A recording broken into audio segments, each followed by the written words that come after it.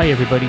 It's Eugene Driscoll. Welcome to Navel Gazing on valleyindy.org. We're also heard on WNHH 103.5, New Haven's community radio station, and you can listen to us on YouTube, iTunes, Libsyn, and SoundCloud. Joining me for the broadcast is reporter Ethan Fry. Hello. So we have something a little different planned for you today. We're going to be talking to, first, Margaret Rivera. She lives in Long Island. Her Valley connection is that she is the aunt of Isaiah Hernandez. Isaiah was a 25-year-old man who was shot and killed in an unsolved homicide. Took place in Ansonia on Wakely Avenue back in 2011. Ms. Rivera had reached out to us several weeks ago. She just wanted to talk about the case so that people basically don't forget. Secondly, maybe we can shake loose some information because, as I said, it's unsolved. It's actually one of 4 unsolved homicides in the city of Ansonia, 3 of which happened since 2009. We're also going to talk about later on in this broadcast the murder of Darrell Venson, who was killed at roughly the same time in 2011 in Ansonia. He was also a 25-year-old man. Then in the second half of the broadcast, we talked to Ansonia Police Lieutenant Patrick Lynch, who stopped by, and actually it was a pretty open discussion and give some new details on the Isaiah Hernandez case. So, it's a little different for us. Usually we do like a weekly talk show, but, we decided to do, maybe this is another way to cover some of these crime cases that happen in the Valley. Because when we look back to our coverage of Isaiah Hernandez, we really had no idea who he was, other than, a family photo that had been distributed to the media and what limited information the police gave out at the time. So yeah, it's like tough, obviously if you're a family who's grieving over the death of a 25-year-old member of your family, that's infinitely more tough. But that's like one of the things, like as a reporter, you don't want to cross the line and, like invade their privacy when they're dealing with like a really tough situation, and then, to ask them questions and stuff like that. But, this woman reached out to us, and like a few years removed, I guess it's you could still hear, it's still difficult for their family, obviously, but but just to, as you said, sort of put it out there and raise awareness of it more is a good thing in and of itself, in the wake of such an awful thing. So that being said, here is Margaret Rivera talking about a case involving the murder of her nephew, Isaiah Hernandez of Ansonia.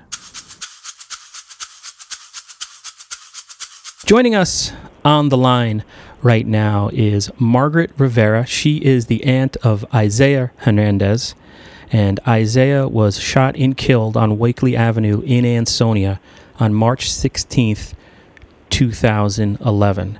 And Ms. Rivera, first I want to thank you for taking the time to talk to Ethan and I, and condolences on the loss of Isaiah a few years back. Thank you. Thank you for having me.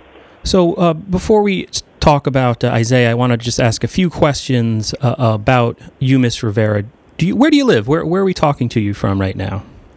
Long Island. So you're down in Long Island. And you are Isaiah's aunt, so your sister was Isaiah's mom. Correct. I am his mother's sister. That's correct. And how is his mom doing at this point? I know it's been a few years, but it's, of course, a loss that's never forgotten and always felt. How is she holding up? Well, to be honest with you, she is still devastated, of course. She cries often. She's doing as best as she can, despite this, the loss of her firstborn. We try to be as supportive as we can, but that can be very difficult at times as well, because we're all grieving. So it's hard to be supportive 100% when you're still grieving yourself. And it seems that, and correct me if I'm wrong, but one of the things that you've been doing on behalf of the extended family is to try to remind people, especially people here in the lower Naugatuck Valley, that this is an unsolved crime, that a family is still hurting and a family still wants justice. What have you done over the last few years to try to help solve this murder? Well, I haven't been able to do much as far as speaking with anybody, but I've been in close contact with the police. On June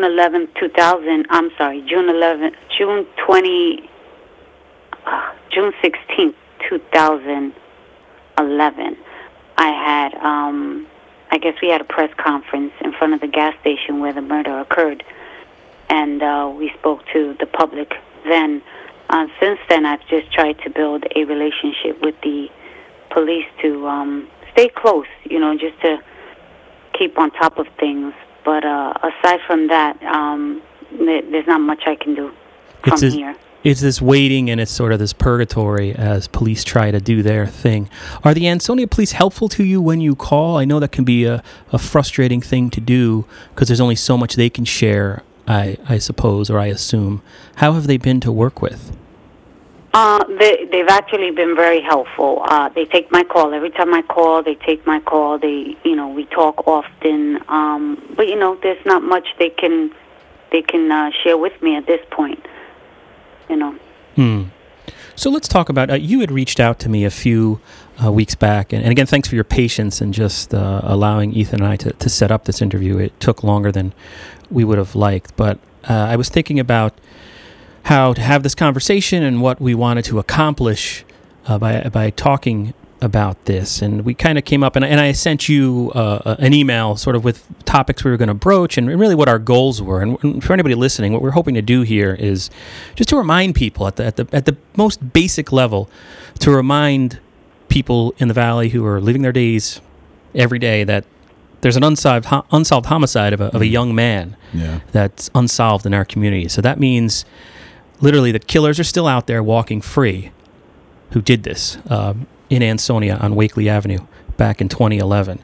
And also, when I looked at our coverage and tried to sort of research this case, there's not a lot out there in terms of what the media's done. I mean, we've sort of written that somebody was shot and he was a father and that the family wants some closure and they're hoping for justice, but that's about it.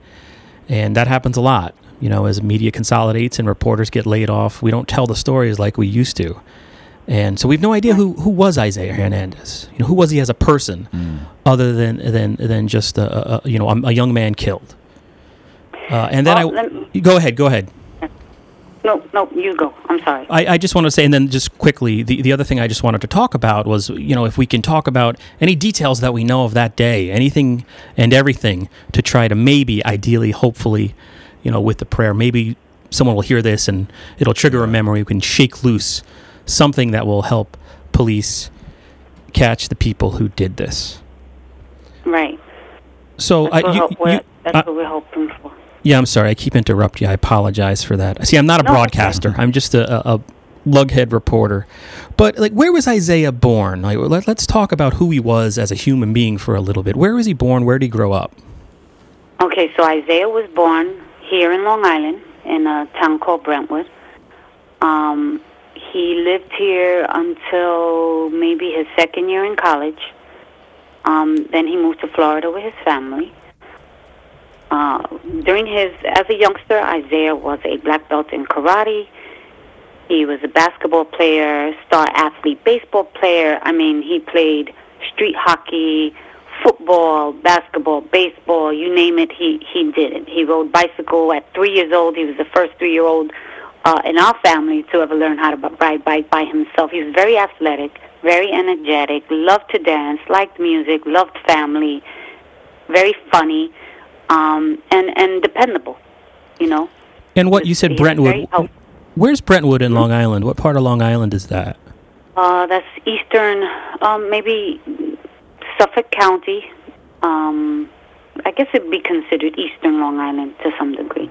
And does Isaiah, and you have a large family there? Are we talking multi times a year you guys get together? What's the family like?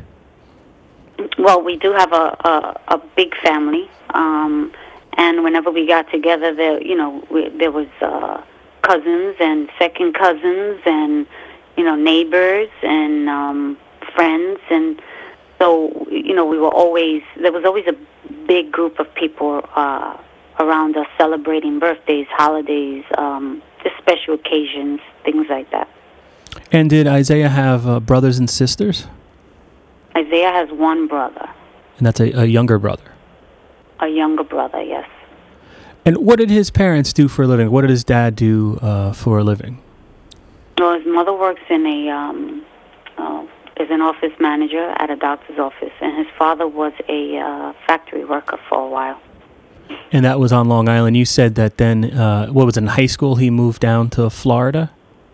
Yeah, well, after high school, he attended college here on Long Island for maybe 3 semesters to 1.5 years, almost 2 years.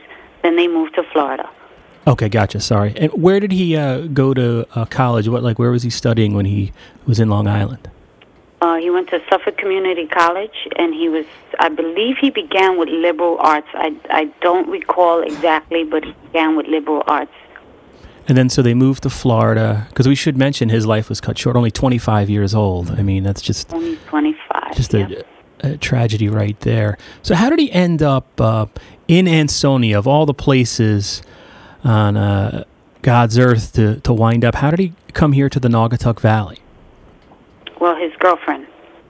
He met his girlfriend in Florida, and she had family in Ansonia, and she eventually moved back there, and he followed her.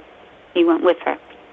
And do you know approximately what year that was? When did he settle here in the valley? No. I want to say it was probably 2009, 2010. Okay, so he hadn't lived here for a long time once he was up here. Okay.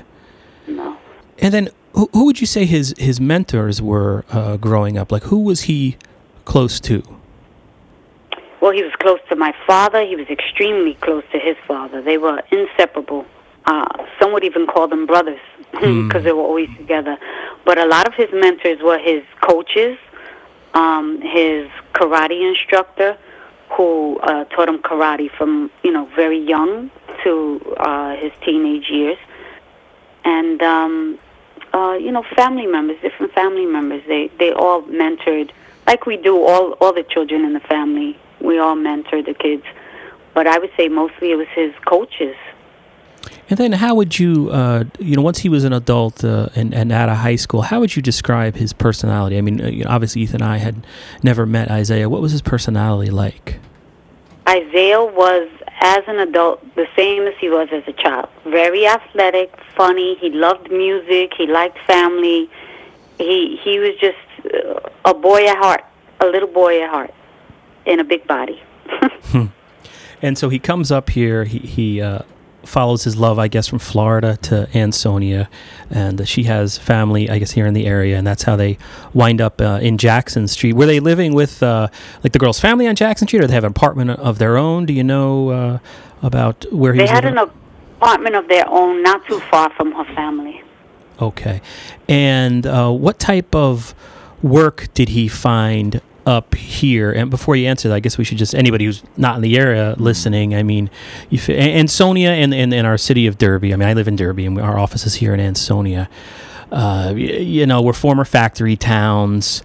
We had relatively high unemployment around the years we're talking here. We launched this website in 2009. The unemployment rate was always, what I'm trying to say is the recession hit this area slightly harder than it did the rest of Connecticut. Not as bad as compared to the large cities, but we're economically distressed cities. You can get an apartment for relatively cheap, but I would imagine that being 25, living up here, working on your college degree, it can't, I'm assuming, this is me assuming that it's not easy to find work. That's what I see.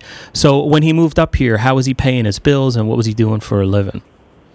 Well, he was living with his girlfriend's family for a good while, and then they both had jobs. I'm not sure where she worked, but he worked for a mattress company.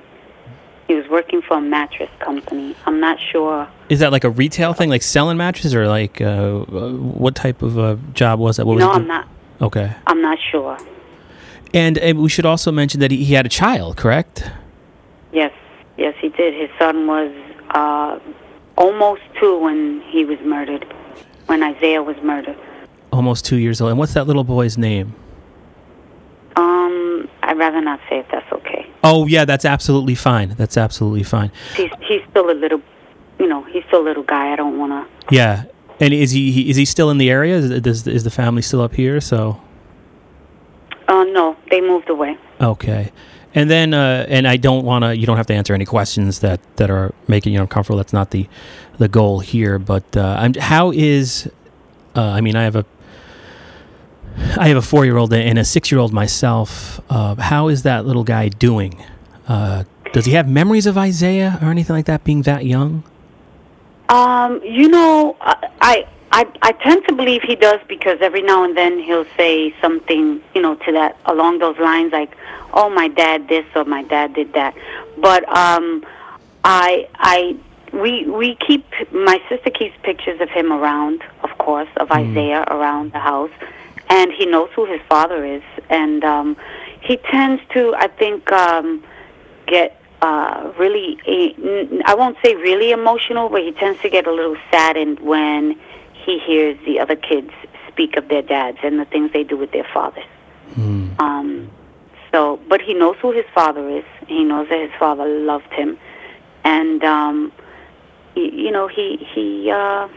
guess he's coping as best as he can as well. And that little one, he's still a part of the family. He sees his grandmother. He sees Isaiah's side of the family still. That's got to be tremendous. Absolutely. And that they spend a lot of time with him. That speaks volumes of his mom too. How is his mom holding up? I mean, Isaiah's girlfriend or wife. I don't know if they ever got married. No, they didn't get married, but she's doing well. It's been a process for her as well. But she's doing good.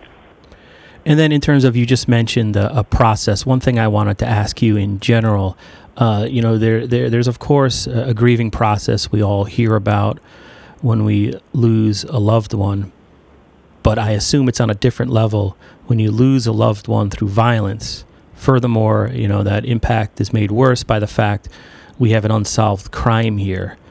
How is the family able to walk through every day? Is there anything that you found or anybody in the family's found that gives you strength to deal with this thing? What gives us strength? Our faith in God. That's what gives us strength. We pray a lot. We stay close. We're very supportive of one another. And, we learned that at an early age. My mother used to always tell us that when things get rough and you feel like, you're going to lose it, or you feel like you can't cope, stop for a second, pray, and then regroup and keep going. So that's what we do. We try to pray. We stay close to each other. We have a lot of faith in God, and we know that one day He's going to answer our prayers. And aside from that, what else is there? It's hard. It's been really hard, but our faith is going to get us through. We haven't lost faith yet. And then, just to start to change gears here, why did you reach out to us, and why do you think it's important to talk to the media? What are you hoping to accomplish? Well, we're hoping that somebody is listening, somebody will hear this, and will understand what it is that we're going through, so that, maybe somebody who hasn't come forward will hear it and decide it's time to come forward. It's hard, and I think I said this once before when I was interviewed years ago. You hear, I've sat in front of my television hundreds of times, and I hear of similar crimes like this, and, for a minute or two, I feel really bad for the family and for their loss, And as soon as I turn the television off, it's out of my mind, because it's really just a television. It's just a news article or a television segment or a news segment. But when it hits home, it's hard to take in. It's hard to cope. It's hard to go along with your daily activities. And so we're hoping that the people of Ansonia realize that he was a real person. He wasn't just somebody that they saw on television. He was a real person who was loved, who had a family. He had a child. He had a mom. He had a grandmother. He had cousins, a dad, a brother, and aunts and uncles who all loved him, and we all had a hand in raising him and watching him grow into the man that he grew up to be. And and all of that is very important when you're trying to let people know who he was, so that they'll realize that he wasn't just a television. He wasn't just a face on a television. He was a real person. And I think he meant something to us. He meant something. Mm-hmm. I think that fact gets lost just by, like you're saying, the sort of the nature of society. And I just wanted to ask you an ugly question, because I think this happens too. I don't think I'm making this up. But, when I've had this reaction over the years. I grew up in Lily White, Westchester County, northern Westchester County, New York, with no crime of to speak of at all. And so there is this tendency sometimes, well, a guy got shot. It couldn't have been random. He must, a young guy, doesn't have deep roots in a community, must have brought it on himself somehow. He had to be selling drugs or something like that. That's almost I don't know if that's a bizarre coping mechanism the public has, but or I think it's we'll see that on our Facebook page. Or when you live in a community, you don't want. Maybe it's like you don't want to project. You don't want to think you could be a victim of violence. So if somebody else was a victim of violence, like they must have brought it on themselves somehow. It's almost like a NIMBY, a bizarre thing. But we see that, and I don't mean to disrespect you or the family, but there's always that feeling out there. Have you confronted that at all? And how would you answer something like that? What was Isaiah? To be honest, we have not confronted that at all. We still to this day don't know what the circumstances were leading up to it. We don't know why it happened or exactly how it happened. I mean, we're still in the dark. No one has ever said to me, or I believe has ever said to my sister, that we think that, that they think that he was involved in something ugly. Of course, when the news broke and people were commenting on, the news on the website, on the internet, they were making, snide remarks and things like that. But we just, I think there was one person who said something to the effect like, oh yeah, I'd look into that if I were you. But I think that was the rudest comment maybe that we encountered, to my knowledge. That's actually good to hear. I mean, I myself, when I went in June and spoke to the media, I had a conversation with a business owner in the area who said to me that my nephew was a very respectful young man, and every time he saw him, he was with his son, and that every day he would come past his business, strolling his son in the stroller, and he said, that was a good guy, and that made me happy, because the last thing you want to hear is that, oh, wow, he was a bad guy, he was this, he was that, especially when you know who he was at home. So, as far as I know, the people in the area really, they liked him, those that knew him.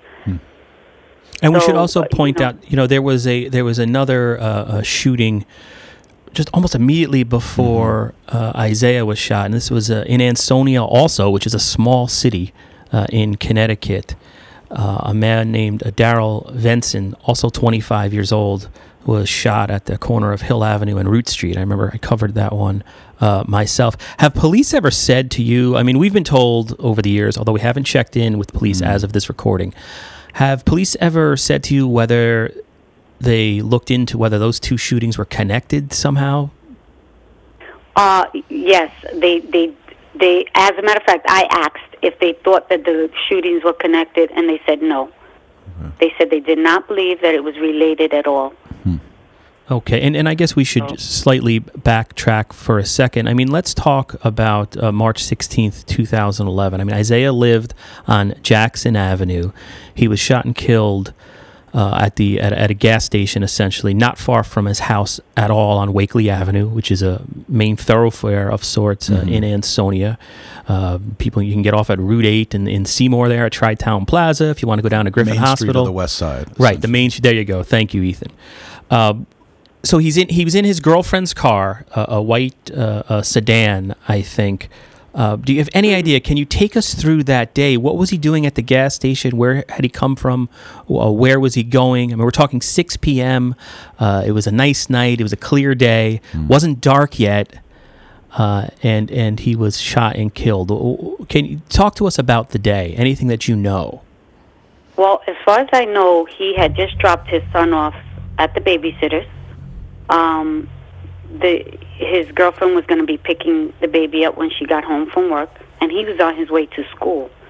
He had his he was going to school at a like an auto body place. I'm not sure of the name, but he had on his mechanic's uniform, okay, I guess, if you will, and he was on his way there. After he dropped the baby off, we don't know what happened. All we know is that somehow or another he ended up at the gas station. The babysitter, was this like a home thing where he dropped it off with was it like a daycare or commercial center? Family member. Family member. Okay. In Ansonia? In Ansonia, correct. Okay. So, and, so between that time and the time he was killed, we don't know what happened. In the car, I mean, and the babysitter was on Jackson Street as well, so around the corner from Wakely, so we're not sure. Okay. And the car itself, he wasn't stopping and getting gas. It was sort of parked in a... Where was it parked in that gas station parking lot? It wasn't at a pump, from what I remember. To be honest, when I looked at the pictures, it looked like he was coming out of the gas station. So I want to believe that he went into the gas station for something. I'm not sure. And then from what I remember of the police account, and there weren't a ton of details released. They, police obviously tried to keep some things close to the vest, I assume, but it was unusual in that he was shot in a car. Two people were in the car with him somehow, and he's shot, and he gets out and falls down and passes away. And then these two people, I think presumably men, make their way, walk out. They're on video surveillance camera. Yeah. They just walk or run onto Wakely Avenue, I believe. Ethan, is that basically? Or across to Church Street, I think maybe. Okay. Yeah. Okay. What can you tell us, if anything, either what the police told you or people you might have talked to, or what happened? Who were these people? I know you don't know specifically, but is that sort of the gist of what happened? Because it's just so bizarre that they were in the car. Do you have any theories or any info you can share with us? Well, I know just about as much as you. We were told the same thing, that the two that were in the car with him left on foot up Church Street. We don't know who they are, why they were in the car, or if they were even in the car completely. You know what I mean? Okay. So we don't know. We still don't know anything. We don't know what they looked like, what they were wearing. We don't know anything. We just know that these two people ran up Church Street and sort of disappeared into the night. Something that we hear from police sometimes a lot, especially with regard to unsolved crimes, is that there's quote unquote law of the street, where people who have information about crimes don't talk about them or don't bring the information to police because they'll be labeled as like a rat or something. And we hear it from police in terms of unsolved crimes, like, oh, we think we know who did this, but we just can't get people to identify them as a suspect. And when you've talked to police and talked to other people about this, do they give you that impression? Do you think that like there's people out there who know who did this, who just for whatever reason won't come forward to the police? I do. I believe that there are people out there who know exactly who these people are, and they won't say anything. But I get it. I understand. But that's our fault, society's fault, because as children we were taught, right, not to tattletale. So just imagine, you said you have a 6-year-old, right? Yes, yeah. So he goes to school. When he's in class and he sees one of his friends doing something, he tells the teacher, Robert is picking on so and so, and the teacher says, "Stop tattletaling." So we teach them to mind their business. So naturally, as adults, we carry that on, right? We learn to mind our business. Don't say anything. Be quiet. Stop tattling. And that's what happens. You witness things like this, and the first thing that comes to your mind is, I better be quiet. I better act like I didn't, like I didn't see that. I'm not supposed to say anything, because that's our culture. That culture has to change if we're ever going to stop these crimes from happening. Yeah, it does. It sort of aids and abets them in a way. This culture thought that we can't be snitches, and even I think people. The other thing here now, it's been however many years since 2011, 6 years. There could have been people driving by who have information and just never decided to pass it along too, about a description or something like that. Is there anything that the police told you in the subsequent years that might help? Have they given out any kind of information to you or any kind of theory? Because I saw one thing floating around in one of the articles. I don't even know if it was attributed, but the thought was like, well, maybe this was a robbery gone bad. Are there any theories that have been ruled out or ruled in? No, nothing yet. I know that the first, the night it happened, I spoke with, I don't remember who the detective was, but I spoke with a police officer who said that, they thought it might be a robbery gone bad. But after that, we, haven't been given any details. I don't think they know yet, or if they know, they can't share it yet. I'm not sure. So we don't know what the theory is. We don't know if they have a theory yet. Right now we're still in the dark about the whole incident. Were you able to see the images of the suspects walking away or anything like that? I don't know if that's ever been shared with the public. Not at all. And what about? They didn't share that with us. Have you? I know you did the press conference at some point after the crime. The business owner and the business workers, have they cooperated with police? Have they talked? Have they talked to you? Have they said anything or shared any theories? No, they didn't. They didn't talk to us, and they haven't shared any theory either. Whether or not they've spoken with the police, I'm not sure. Guess I haven't been. I'm not privy to everything. But no, nothing as far as I know. Of course, they had to give up the video because it's the police. Mm-hmm.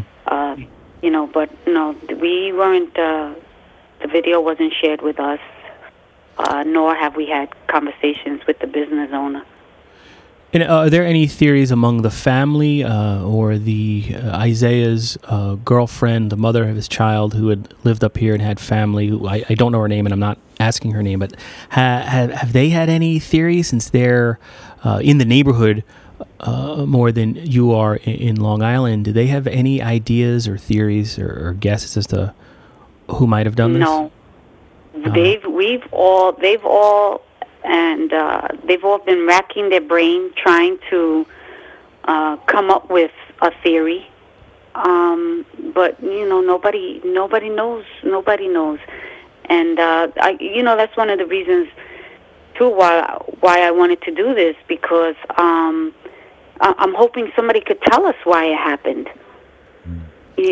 Tell us what they believe happened or why they believe it happened, because we know nothing. We're just as in the dark about the whole situation today as we were on March 16th, 2011. And they had don't have a clue. he had no obvious. He had any strange encounters in the days or hours leading up to this. Any kind of arguments with anybody or anything like that. I mean, obviously, he had no known enemies or anything. No, and that's what I mean. Isaiah was very popular here anyway because he was such an athlete. Everybody loved him, which is for me. It's hard to believe that he had any enemies. I just never saw him that way. I don't know. I'm just baffled. I don't understand why this would have happened. But I'm hoping that somebody will come forward and, even if they don't know who these people are, if they know why it happened, shed some light on that for us because we're still in the dark. And here's the thing where the community, at least talking about it. I mean, I know it's frustrating because, I'm asking questions and no one has answers at this point, but that's a little glimpse into, I can't even imagine what it's like for the family, the level of frustration and grief over this crime. It's just maddening.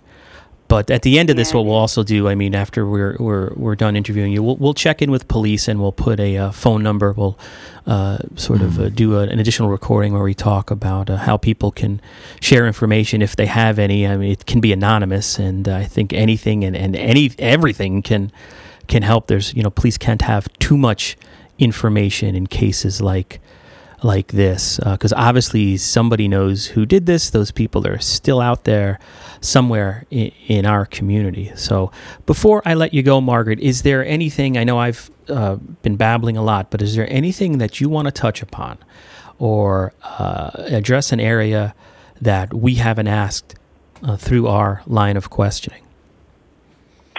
I can't really think of anything in particular that I want to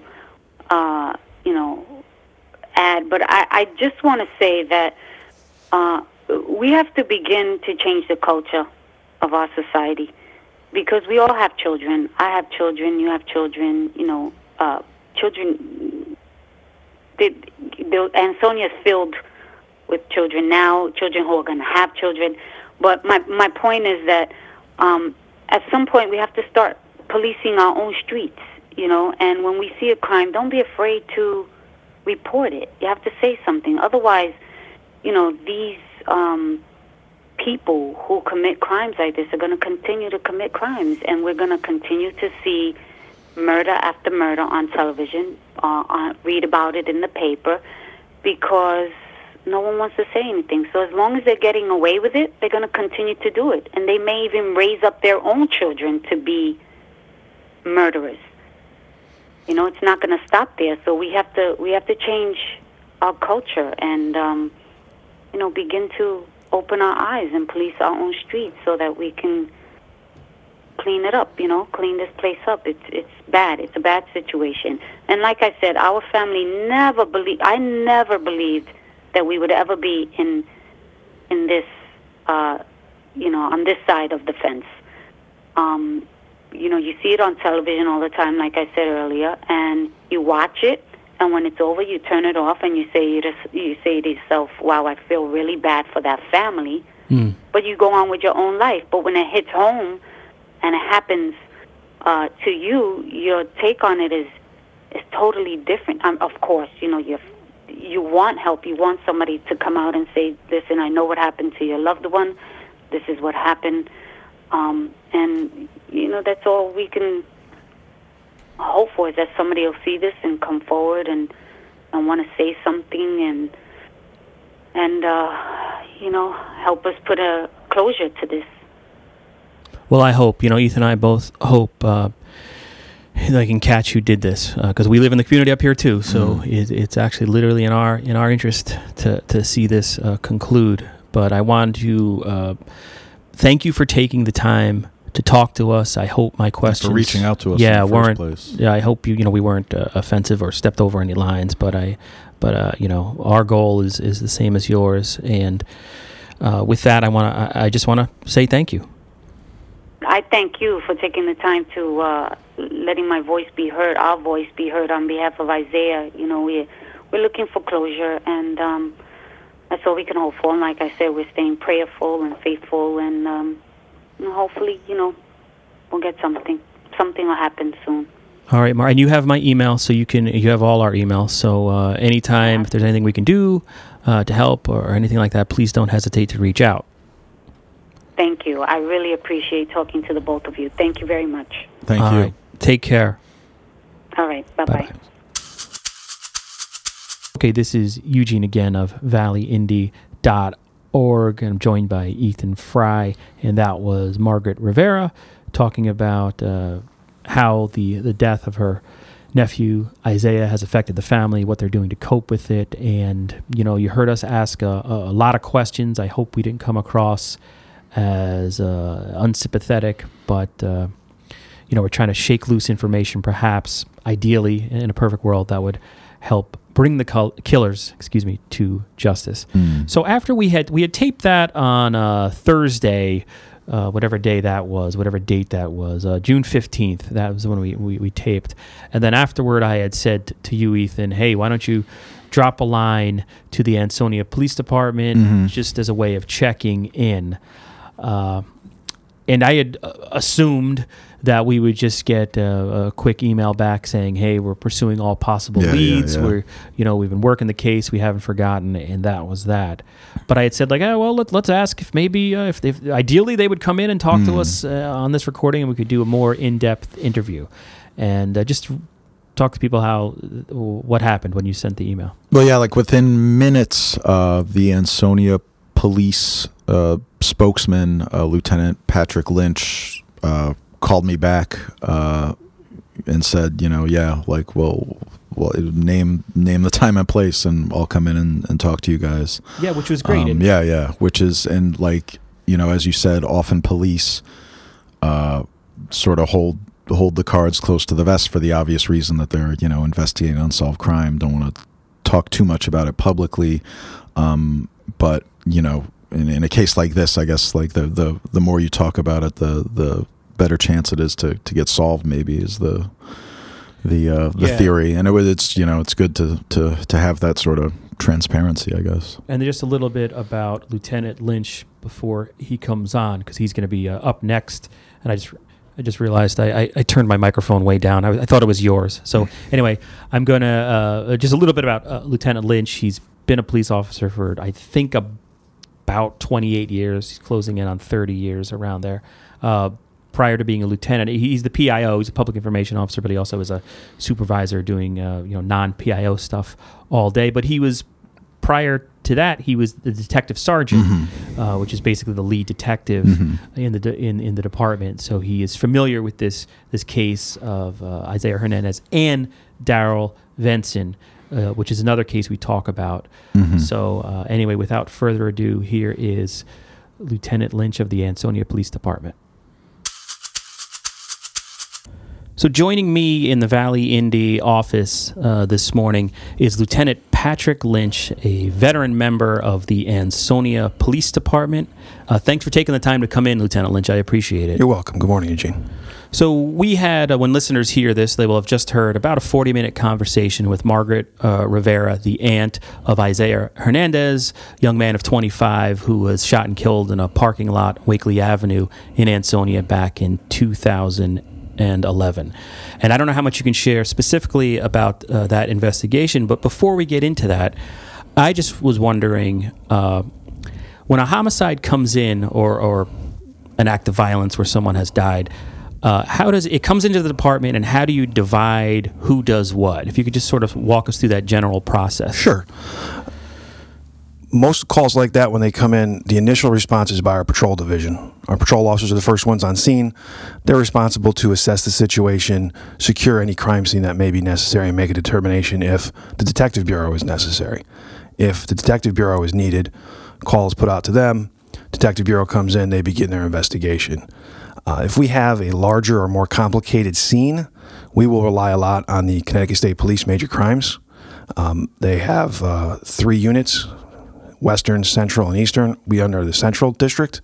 They will come down and they'll process the scene for us to allow our detectives to do the investigation end of it, so that the scene is processed, all the evidence necessary is collected, and our detectives can work just on interviewing people and gathering the evidence through the interviews that we need to process the case. And as a layman on my end, could you explain just a little bit more about the difference between processing the scene and then you had mentioned the investigation? So it's basically one gathering the forensic type stuff? Yes, it would be the fingerprint evidence, the DNA evidence, any evidence left behind, guns, knives, things like that. So that is process. That's what's considered processing the scene. The location where the actual crime took place, you're going to have evidence left behind.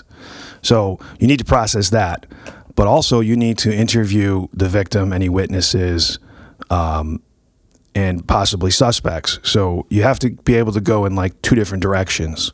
So it's easier if you have a group that's set just to process the actual physical scene, while you can have a second group going out and doing interviews. So this way, you're not trying to do two things at once. And you had mentioned if the case or scene is complicated. Yeah. Look, what's a definition of that or an example of that? Complicated would be a larger scene, maybe an outdoor scene where you have multiple locations because the suspects or victims went from one area to another. In the Hernandez case, I can speak specifically. The initial scene was inside Mr. Hernandez's car. He then got out of the car, and in his attempt to run from the scene, he collapsed several feet away. So now you have the car as one scene, but then you have the parking lot in the area that he traversed as a secondary scene. And then you have the suspects who got out of the car. They also ran in another direction. So then you have to also check that area to see if there's any evidence left behind. So that would be more of a complicated scene where we had, in that case, the state police came down and they processed the car in the parking lot for us. So that left us to be able to interview witnesses and follow up on the route that the suspects fled. So, and now that's a natural segue into this specific case. Yep. One of the things, from the reporter's end and from talking to Margaret Rivera, there's so much we don't know just in terms of, you mentioned he was in his car. The initial reports on this had indicated he was actually, two men were in the car with him. I guess it was like a white four-door sedan. Yes. Of some type. Can you talk a little bit more of what happened or what is thought to have happened inside that car? Where was Isaiah generally sitting? Generally I can. We know that Mr. Hernandez was in the vehicle with two people. That they ended up pulling into the parking lot, and there was some type of an altercation. So they were in the car with him before he got. Yes, before he got to the parking lot, they had come from another location and pulled into the gas station parking lot, and we know there was some type of an altercation in the car, based on video evidence and evidence we recovered from inside the car. At some point while they were inside the car, Mr. Hernandez was shot multiple times. Once he was shot, he fled the car, collapsed in front of the gas pumps. He was taken to the hospital where he's ultimately passed as a result of the gunshot wounds. The two suspects also fled the car, and based on video evidence, we know that they fled south on Church Street. East on Church Street towards the Pine Grove Cemetery, Howard Avenue area.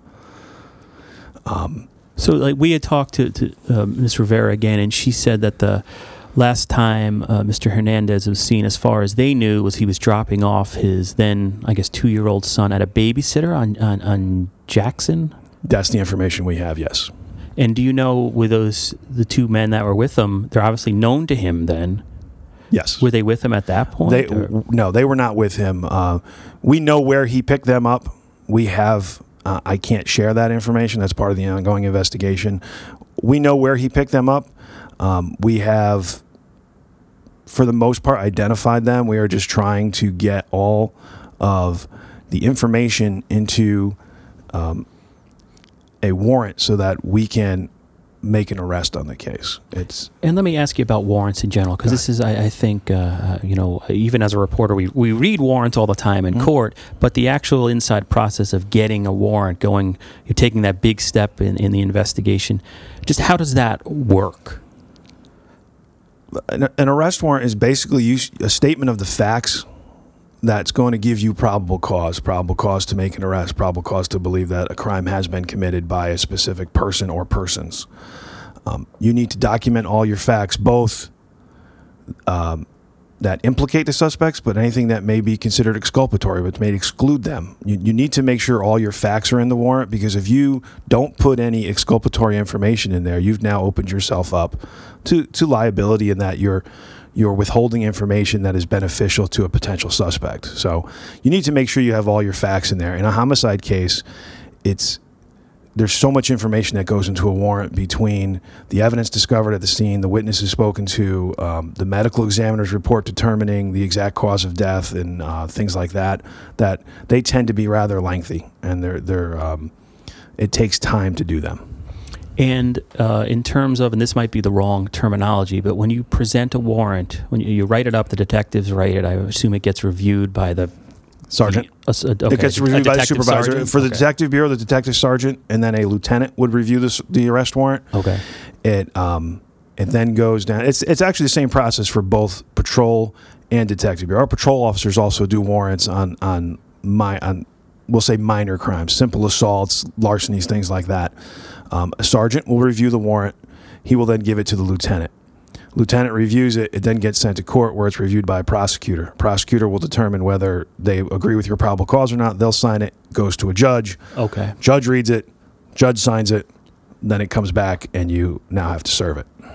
And this might be a stereotype, but a lot of times you'll hear police complain that, well, they feel they have enough, but it's either hung up on the level of the prosecutor or perhaps the judge. Can you comment on that with this case at all? Do you think you have enough?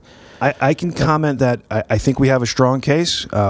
Detective Stephen Adcox is the lead detective on it. He has worked on it for almost the entire 6 years. I mean, I would say he's worked on it for the entire 6 years. I was his supervisor up until last July. You were detective sergeant. I was detective sergeant up until last July. I was detective sergeant when this incident happened.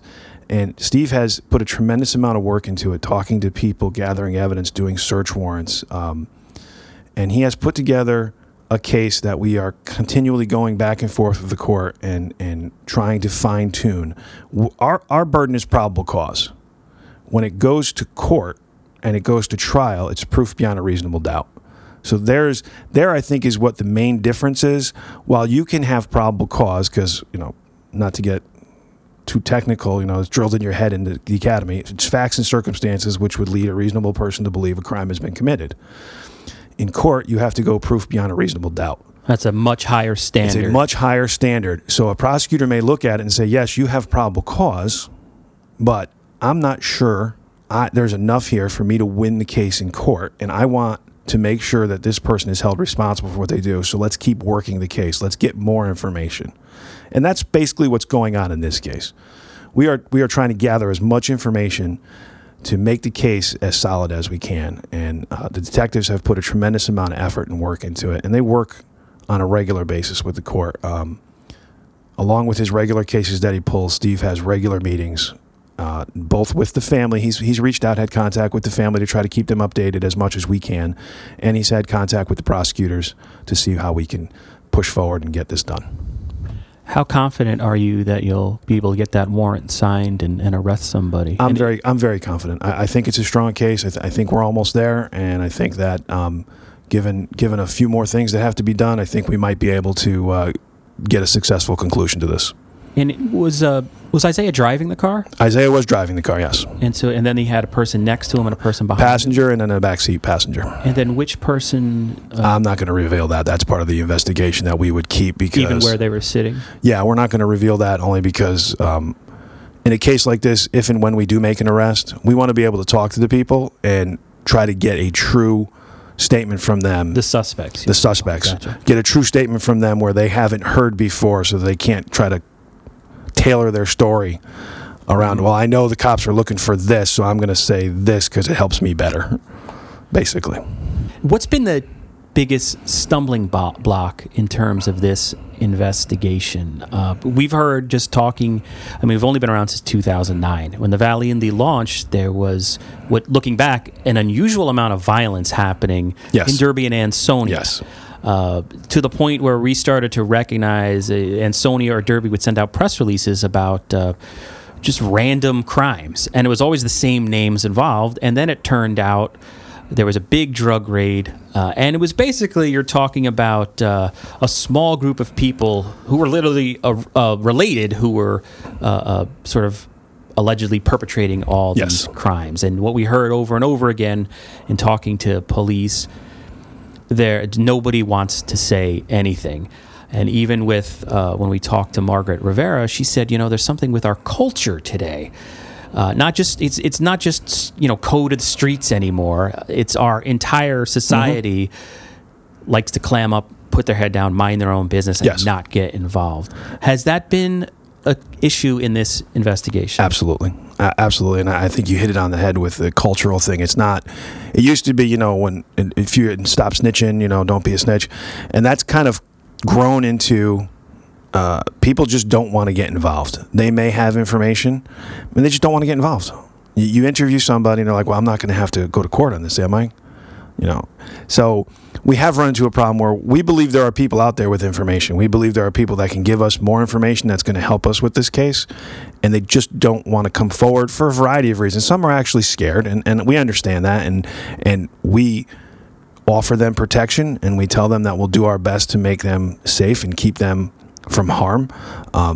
Some people just, it's not my business, so I'm not getting involved in it. And those are the people we need to change. Those are the people that need to understand that they have information. There's also some people that may have information that they don't think is relevant or important, but it may be, because it may be the final link that we need. It may be they may think it's completely insignificant, and it's something that kind of gives us the last piece we need. So that's why we say all information is important. All information should be given to us. We will look at everything.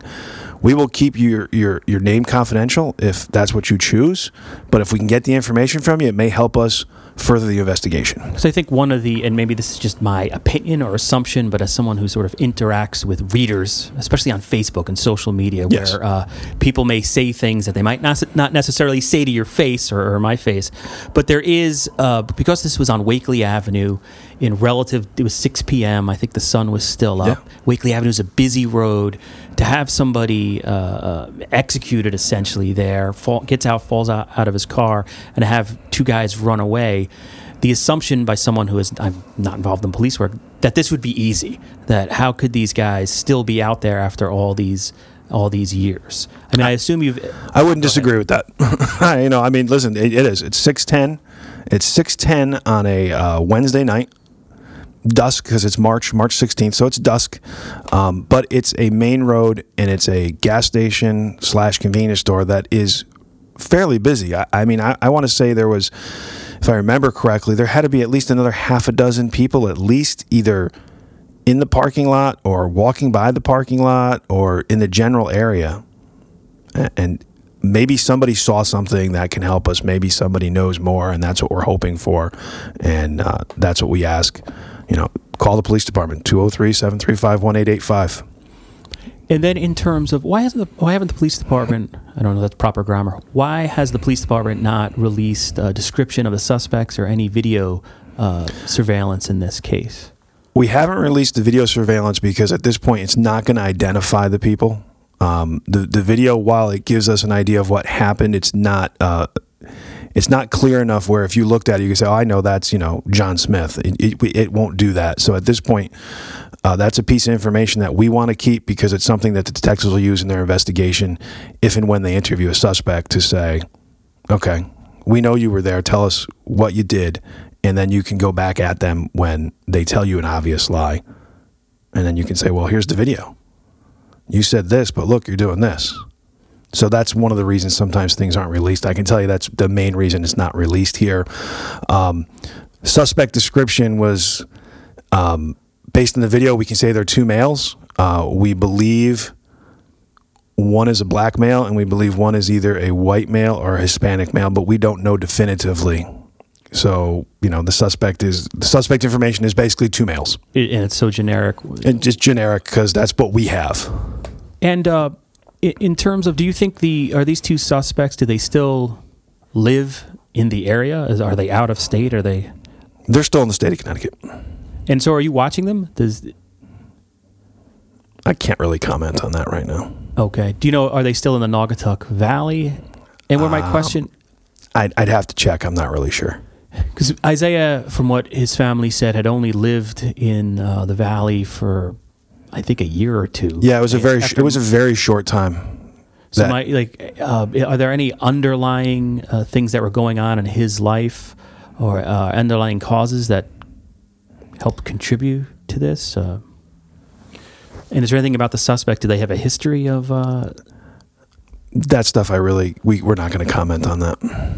And I had asked Ms. Hernandez, I had said quite wordy because I was sort of afraid to ask this question, but there is a tendency, at least I think, when someone gets shot and the situation is unusual, and we're sort of a society that's conditioned to seeing this all the time on the news, you kind of blame the victim. You said, well, he must have been up to something that was no good.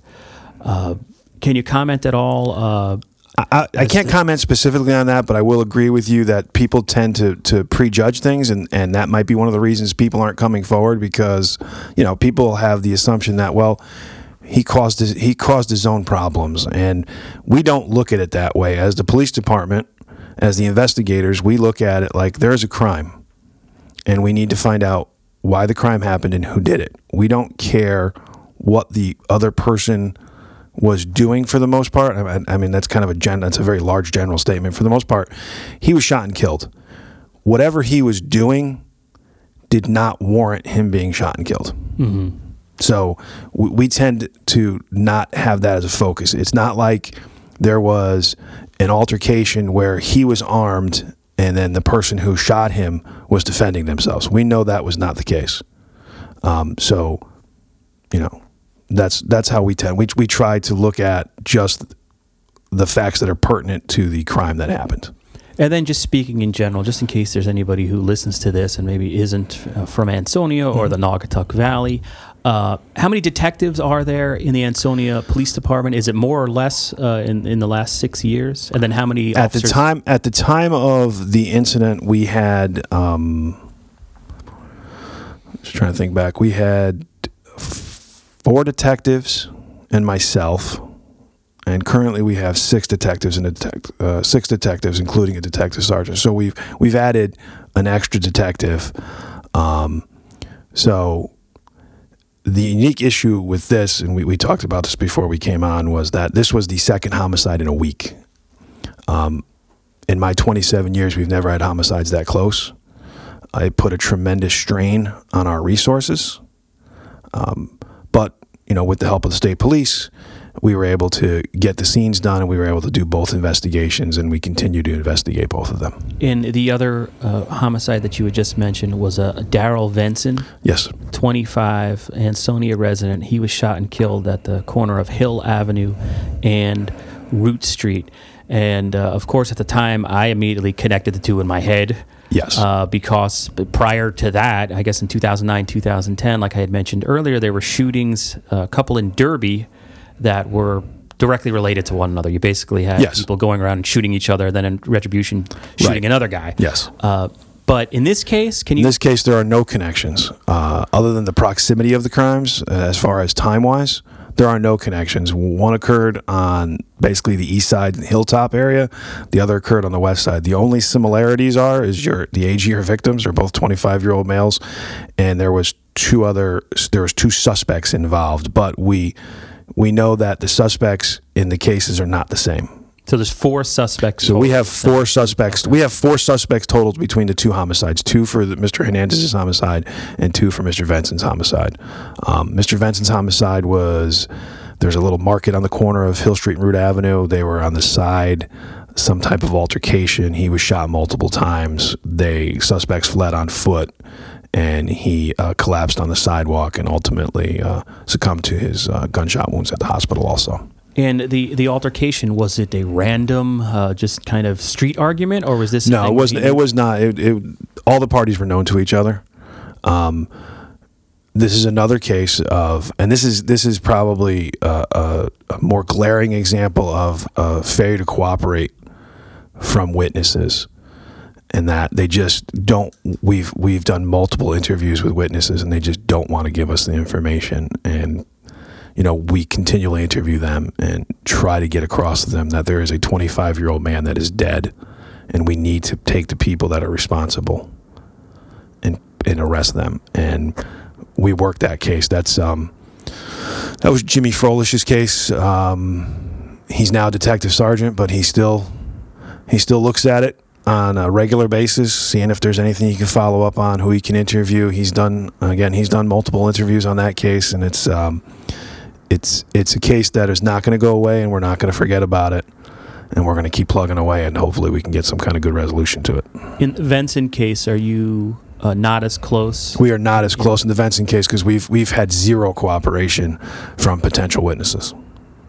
So what do you think is the best bet there that one of these witnesses, this sounds cynical to say, but they'll get arrested for something and then... Sometimes that's what happens. Sometimes, person finds himself in trouble and all of a sudden I got my ticket, my get out of jail free card, and they try to use it. I'm just hoping somebody will realize that they have a responsibility to come forward and do the right thing. Okay. Those are pretty much all my questions. Although, actually, I had one last question about the Hernandez case. Do we have any idea why they stopped at that particular gas station? Was it... Not that I'm aware of. It has no connection to anything? No, the gas station had no connection. I think it was just somewhere to park the car or to stop the car. Okay. And would you give out the phone number one last time? Sure. For anybody who has information? And, of course, this can be anonymous. It's not like... It's absolutely... You don't have to leave a name. It's complete... All information is completely anonymous. We do not have caller ID, so we can't log your number when you call. You call, ask to speak to someone in the Detective Bureau if you have information on any case, and they can get you to the right people. The number you should call is 203-735-1885. That's 203-735-1885. That'll go right to our dispatch, and they will get you to the right person. Okay. And with that, Lieutenant Lynch, thanks for stopping by. I appreciate it, and for giving us information. You're welcome, Eugene. So that was Lieutenant Lynch of the Ansonia Police Department talking about 2 unsolved homicides in the city of Ansonia. Prior to that, we had on Margaret Rivera, who is the aunt of Isaiah Hernandez, one of the people killed in the murder remains unsolved, but as you heard, Lieutenant Lynch thinks they are very, very close. And the only thing I didn't ask, and I guess it would have been an unfair question, like could he put a time frame as to when maybe they'll get an arrest warrant out there? But I guess that would have been a stupid question anyway. But Ethan, did you just want to give out? Yeah, if you have any information about any unsolved crime in Ansonia, the police would love to hear from you. The number is 203-735-1885. And again, 203-735-1885. And I want to thank Margaret Rivera for taking the time to speak to us. I want to thank Lieutenant Lynch for taking the time to speak to us. And we will talk to you next week. Thank you.